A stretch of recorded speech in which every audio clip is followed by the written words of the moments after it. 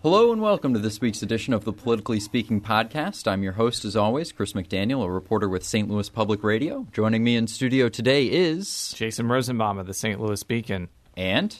Joe Manis with the St. Louis Beacon. And our special guest this week... Senator Joe Keaveney.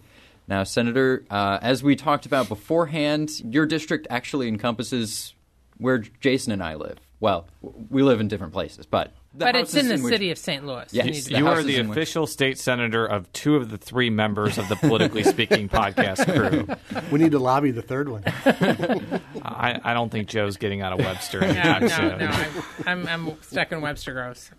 Well, the district's a very diverse district. It basically goes from Riverview and Highway 270 down Kings Highway. It veers a little bit east of Kings Highway, and then it cuts across South St. Louis into Delore, and then it goes down to 55 and River de Pere.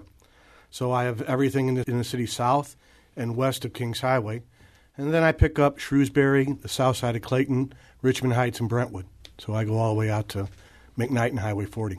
And you have one very good Chinese restaurant that is a block away from my house that is also within the purview of your district. My favorite Chinese restaurant, yeah. Tell us a little bit about yourself. You have some very impressive credentials for a state senator. You're a JD and an MBA. Well, unusual. I got to tell you a little bit about my family, too, then.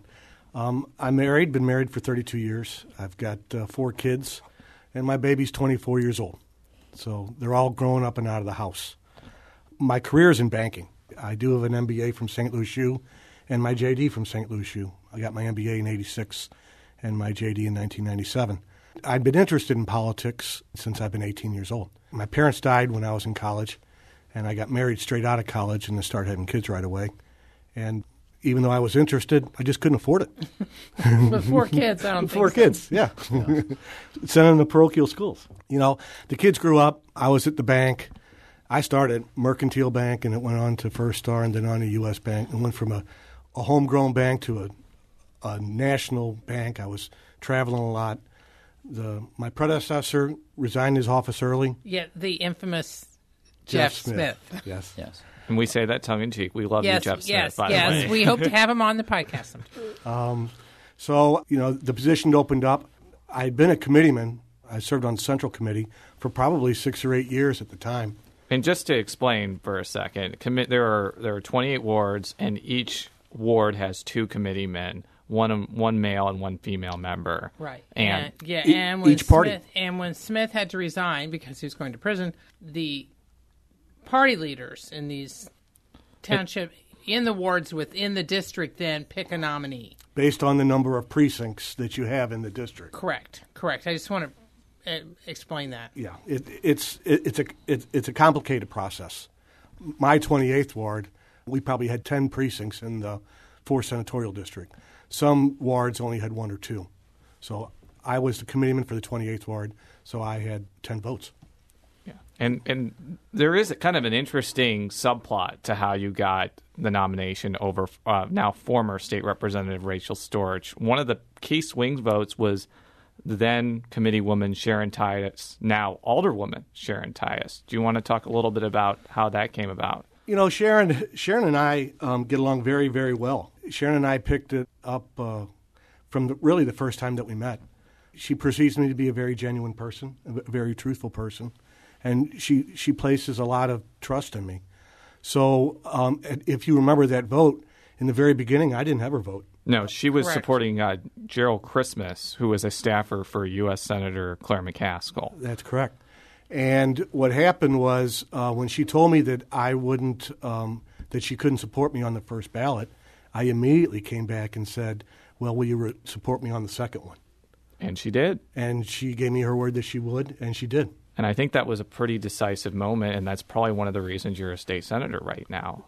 That's the reason that I got elected. It was Sharon Tyus and Norma Leggett Right. and James Claiborne and Yes. Sterling. And I think one of the reasons why that was such an interesting situation, and Joe probably wrote about it at the time, Yeah, I is did because I was there. you were endorsed by Mayor Slay to take over Jeff Smith's seat. And obviously Sharon Tyus and Mayor Slay have had a history that's not so good. But as you just mentioned, because of what happened and the fact that you were able to get that commitment for the second vote, she managed to put things over the edge for you despite the complicated history with Slay. So that's one of the more interesting stories in city politics that we've seen, for sure. Correct. I'm very happy the way that it worked out. Sharon and I still serve on the state committee together. Mm-hmm. Mm-hmm. And since then, though, you've actually gotten a pretty strong reputation in the state Senate for the bills that you've pushed. And Well, thank you. I pushed some complicated bills. If you remember, when I was elected, all the talk was I was the sponsor for the local control of St. Louis Police Department. Correct. And that took a lot of time and effort. And we filed it for 2 years, and we just couldn't get it done.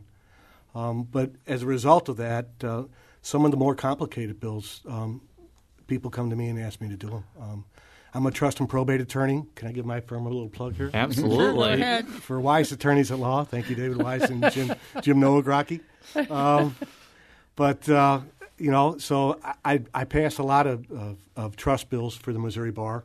A lot of things that normal people don't understand, but it affects all their lives. So, I can steer those through and various other ones. I think I passed 3 bills last session. Yeah, that was what I was going to ask you. Obviously the Democrats are in the minority in the Big Missouri minority. Senate. I think Big there's 10 24 to Democrats 10, yeah. and 24 to 10. Yeah. But I've noticed in recent years the Republicans have been giving a little bit more leeway to Democrats to sponsor bills that actually make it through the process. This was not the case during the Blunt years when Right. Democrats generally got shut out.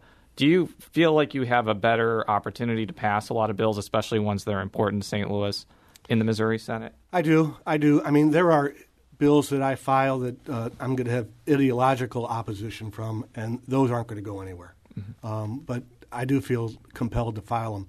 And there are bills that I file for the good of the city of St. Louis or for the Missouri Bar that I get plenty of leeway for. And the Republican majority, those type of bills, they really work with me.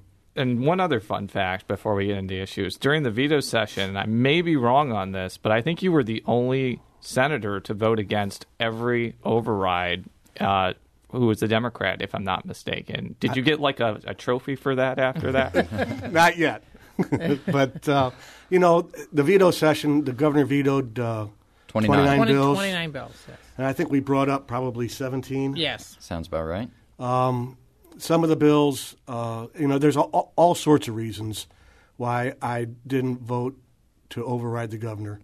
Some of the bills, number one, I got to commend this governor for what he did on 253. He got out there. That's the income tax cut cut bill. Yeah, Yeah. the Which tax we've cut talked bill. about ad nauseum on Right. this show. Yeah, But so, continue. I felt I owed him a duty of allegiance just for his efforts on that. Some of the other bills, I didn't think we should have even overridden. And some of the other bills were you know what? Bring it back next year. Just bring back a better bill. Pay attention to what it got. When we get down to the end of session, we're cramming a lot of bills through. We don't spend near the time I think we should analyzing some of these bills. So, and the governor has all summer to analyze them. So when he has a veto, we ought to pay attention to what he says, and maybe there is something inherently wrong with the bill. So I gave that a lot of deference. So, Senator, as you mentioned just a few minutes ago, your district goes pretty far north. So you have some skin in the game, so to speak, as far as the school transfer situation. We have a couple months before the session comes back. What's the progress that you've seen? What's the talk that you've had with your fellow senators in terms of what changes are going to be made for the school transfer law? Well, what changes hopefully will be made. What changes you hope will be made? Yeah. Yes. We're still in the discussion stage. We're talking – the ideas are, as you can imagine, from one end of the spectrum to the other.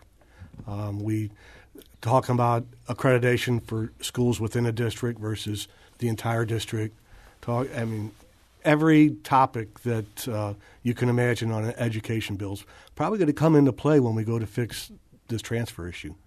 I will say the rhetoric has toned down immensely since the day that the court passed that decision, and the Riverview Gardens and Normandy have chosen their transfer points. That being said, now the rhetoric's toned down, we're starting to have some rational discussions. It's not so much my way or no way and things like that. I think there's lots of room for compromise here.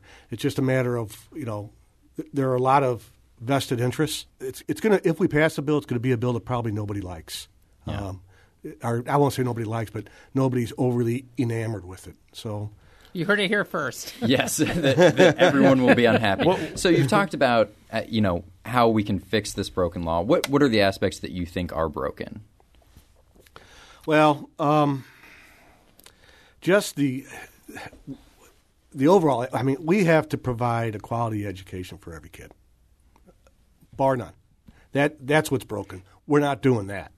Now, how we do that, is it transfer all the kids in the district to a different district? I'm not convinced that's the answer. Is it transfer the good teachers from a successful district into a very, very challenged district? I'm not sure that's the answer either, because those teachers probably don't have the kind of experience to teach those kids in the challenged district.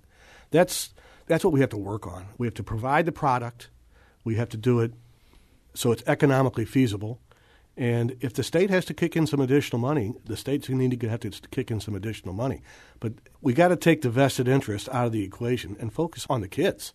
And if we hurt somebody's feelings, we hurt somebody's feelings. Now, one idea that's been floated, and I think this is especially applicable to the city of St. Louis, is that instead of judging accreditation by district, it would be by particular school. And the reason why I mentioned the St. Louis City example is while everyone has this assumption that the city of St. Louis School District is just universally terrible, that is definitely an oversimplification, because there are public schools in the city, which some of them are rated the best in the state, other of them are not so highly rated.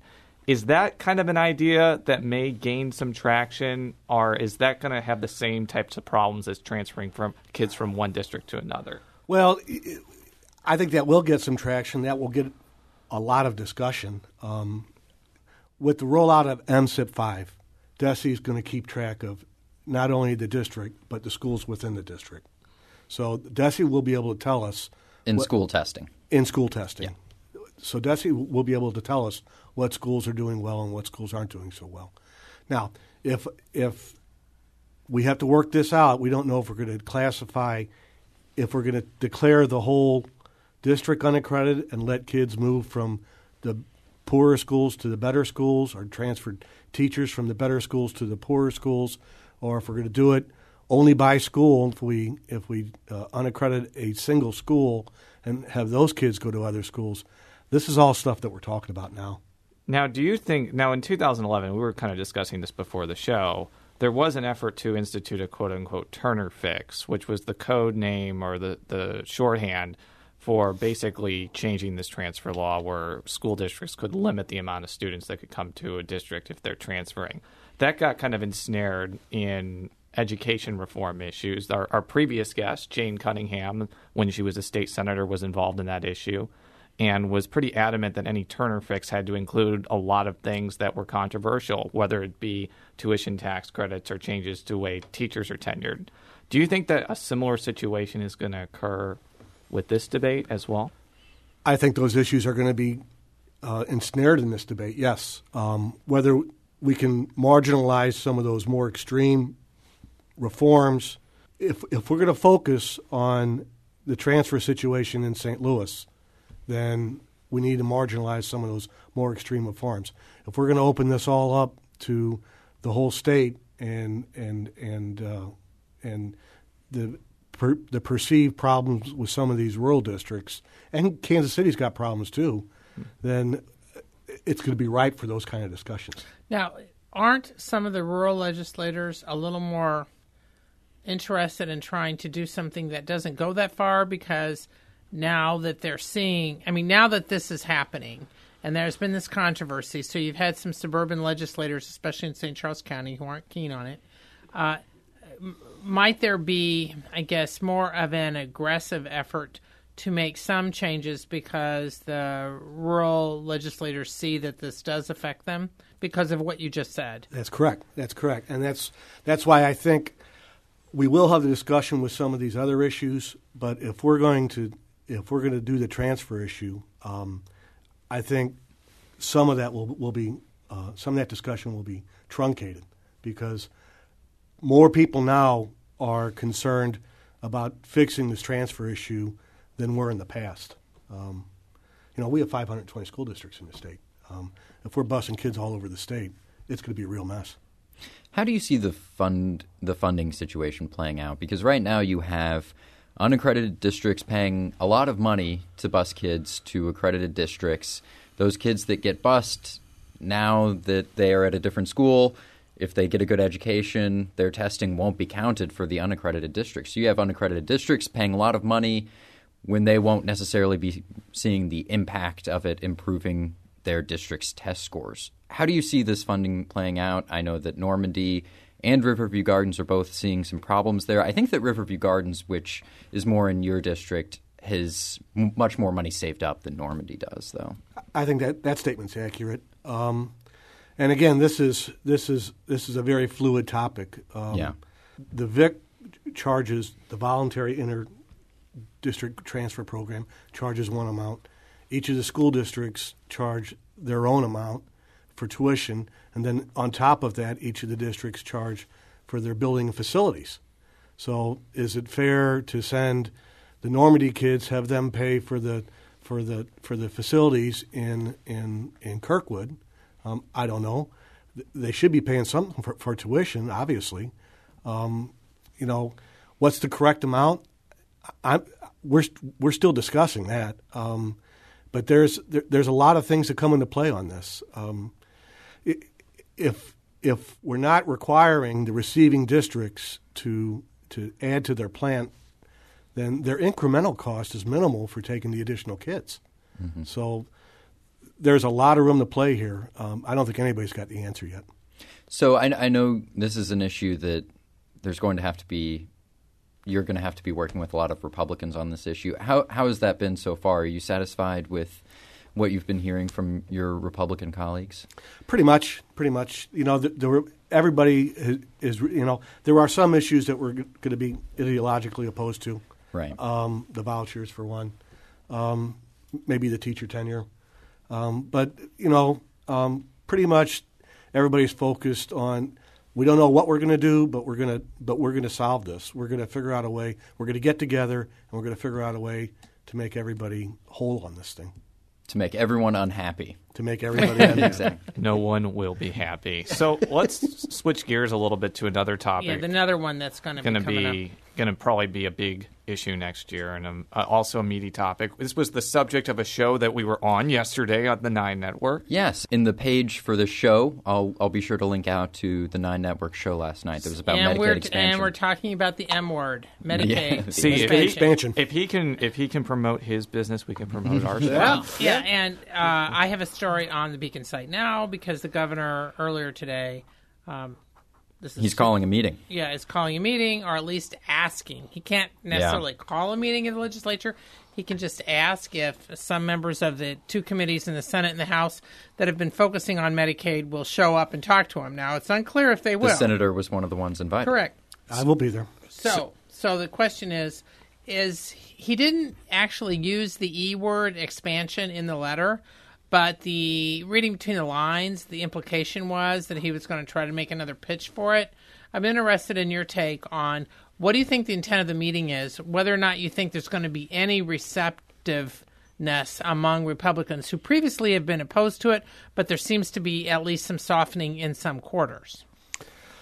I think the purpose of the meeting is for the governor to explain some of the ramifications that are going on as a result of us not expanding it yet and what we can expect going forward.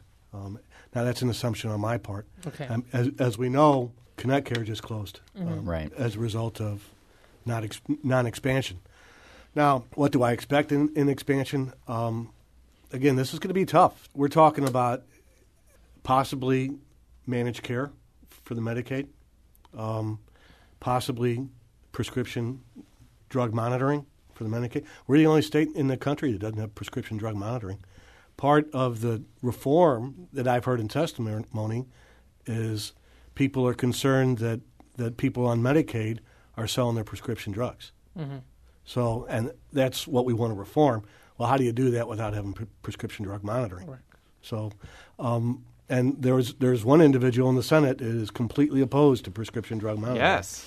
We've discussed him. That was going to be my next question. Rob Schaff of St. Joseph. A physician. A physician who I seem to always bring up when we talk about Medicaid, but I do think he's an important figure in this debate, not only because of that, but because on the Senate floor he has put very specifically, and everybody who listens to this show knows what question I'm about to ask, that Medicaid expansion will not even be discussed in his view unless you attach getting rid of certificate of need and price transparency. Have you heard anything in the committee about that? And do you think acceding to those demands are a willing price to pay for Medicaid expansion? The second question first. Acceding to those demands, no, I don't think it's a good price to pay. No. Why? We need to work with Senator Schaaf to compromise away some of those demands. We need to soften that. I don't want to have an individual hold Medicaid expansion hostage for his own personal view. Mm-hmm. Now, the other question I have not heard, and I do serve with Senator Schaaf on the Mo Health Net Oversight Committee also. Mm-hmm. So we've had this discussion in front of the Mo Health Net Oversight Committee. He's not optimistic that we'll get any expansion done, which is why I sincerely hope that he's at the meeting with the governor on the 26th. Oh, I'm sure he will be. Yeah. Because I'm sure he's going to raise all these things that he's been mentioning for years. Well, is he on one of these committees? Yeah, he's on the Transformation Committee with me. Okay. But this is why I bring up this topic, and I mentioned this on the show. The hospitals are putting forth this proposition. It's probably a reasonable assumption that if they don't get this Medicaid expansion money, a lot of them are going to shut down which is what's happening with Connect or lay off staff. So if the way forward to possibly, not absolutely, because he hasn't said, for example, that he'll pass Medicaid expansion if you do those things, but isn't it worth considering changing certificate of need or doing price transparency if the other result is hospitals shutting down or laying off staff? Oh, sure. I mean, I may have misspoke. I just we can have that discussion, mm-hmm. and we can probably form some kind of compromise. Mm-hmm. I learned very early in my career, you always got to give a guy a way out. Yeah, I bring this up because this might possibly, I'm saying possibly, putting that caveat because it's not for sure, that could possibly be a way to get that through the Senate. That's why I keep asking people that question. I don't think the hospital industry is going to like either of those things, but it's a possibility to bring up. So. Yeah, but on the other hand, it could be that Senator Schaaf agrees to some sort of compromise where it doesn't totally do those things, or depending on the climate, there's always the possibility that the Senate leadership would PQ and block, end a filibuster. I mean, this is all iffy, depends on kind of what sort of bill comes out of the House. Yes, we're being very hypothetical here and politically speaking today, but it's an important, but when we talk about process here, I mean, these types of things matter with getting an important bill like this through. So right, I mean, transparency on it just by itself, I mean, that shouldn't be offensive to hardly anybody. Mm-hmm. Even the hospital association shouldn't even though, I mean, your definition of transparency and the hospital association's definition of transparency could be two vastly different things. And that's, again, kind of a shorthand, and I believe that proposal is prompting hospitals to give prices for medical procedures, if I'm not mistaken. I could be explaining that a little bit wrongly, but that's essentially what I'm talking about. Yeah, he wants to be able to, if I remember the discussion correctly, he wants to be able to, when a person walks in the hospital, wants to be able to know how much it's going to cost me to get my appendicitis taken care of and things like that. Yeah. So, but overall, how optimistic or pessimistic are you that something will come out on this issue? Well, I'm optimistic. Again, I'm in the minority. I go to work optimistic. Are you optimistic for this session, though, or are you optimistic for eventually? Eventually really isn't as important as doing it this year or next year. I mean, because that's where the federal money is. That's where the federal money is. And we talked, I've had discussions about the waivers, and, I wouldn't expect a waiver from the federal government until after the state's picking up some of the tab. So I think it's important to do it now. The hospitals and the acute care centers and the employees, they need the expansion. Most important, the citizens need the expansion. Are you seeing any heightened pressure? I mean, in the last few months, I covered one of the interim committee hearings, the one that was in St. Louis, and so what was interesting to me was that there were so many people who testified, and of course they were all for expansion. And of course it was in part because it was in an urban setting where you have more supporters, you have a lot more hospital officials, and a lot of people who are in line with this. But the Missouri Chamber of Commerce says that they're still on board with pressing expansion, although they didn't press it that hard last session. But I guess my question is, from what you're seeing so far, and we're a little less than 2 months away from the session starting, are you seeing any sort of tenor either from the hospitals or the business community or other groups to try to change the dynamics as far as trying to persuade Republicans to change their stance on this?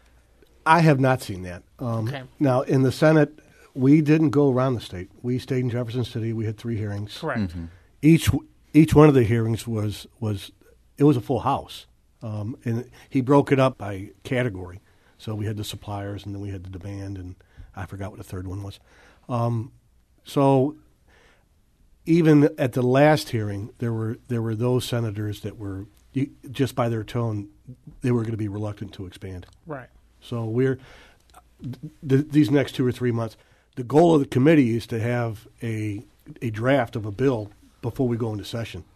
So you're going to start to see the pressure mount now. Okay. Now, you're up for re-election next year. Yes. And I just want to make sure, in case we want to make Citywide News, you are running for re-election next year? I am running for re-election next year. Now, I ask this to every person in a heavily Democratic or heavily Republican district. Do you expect to face a significant primary, or do you think it might be a situation where it's nominal opposition or you're unopposed? I have not heard of anybody filing against me yet. Filing opens the end of February and closes the end of March. A Senate district's a very large district. Yes. 180,000 people. It takes a lot of time and a lot of money to conduct a Senate campaign. I would think that if there was someone out there that was seriously contemplating it, they'd already be out there working it. Now, also, quick, you've got one more session before the election. Are there any other particular issues you're going to be pushing? One of the things that people have been talking about is whether or not you might be sponsoring some more bills in line with the view of Mayor Francis Lay to eliminate or change some of the city's so-called county offices, to make them either appointed or whatever. That's already happened. Because he sponsored legislation to make the circuit clerk, am I pronouncing that, and the public administrator non-elected positions. Correct. Yes, and that's now the case. And one of the things that my alderwoman, Donna Behringer, is putting forward in her possible bid for license collector is eliminating the license collector as an elected position. We kind of talked a little bit about this before the show. Is that the next thing to potentially go? Well, the license collector position, no one has approached me other than your alderwoman about eliminating that. Okay. I will tell you, the circuit clerk, that discussion had been going on for years, 12 or 16 with years. The judges, yes. Yeah. Maybe possibly prompted by my neighbor Mariano Favaz's performance. And as for the public administrator, the current public administrator actually came to me and asked me to do that. Because the way that we operate our public administrator office in the city, we don't do it very well. We don't do it very efficiently. It's a fee office, and the estates that he handles don't generate enough fees. The county office is about 3 times the size of the city. Mm-hmm. So the first step to get to a properly run office is to make him an appointed position so they can hire him or somebody else and give him a budget, and let him properly do the office. Well, thank you very much for joining us. To close us out here, you can read all of my stories at stlpublicradio.org. You can read all of Joe and Jason's stories at stlbeacon.org. You can follow me on Twitter at @CSMcDaniel. You can follow Jason on Twitter at Jay Rosenbaum. You can follow Joe on Twitter At Jay Mannis, that's JMANNIES. And you can follow the Senator on Twitter at Joe Kevening. Very good. Well, we'll be back next week. Until then, so long.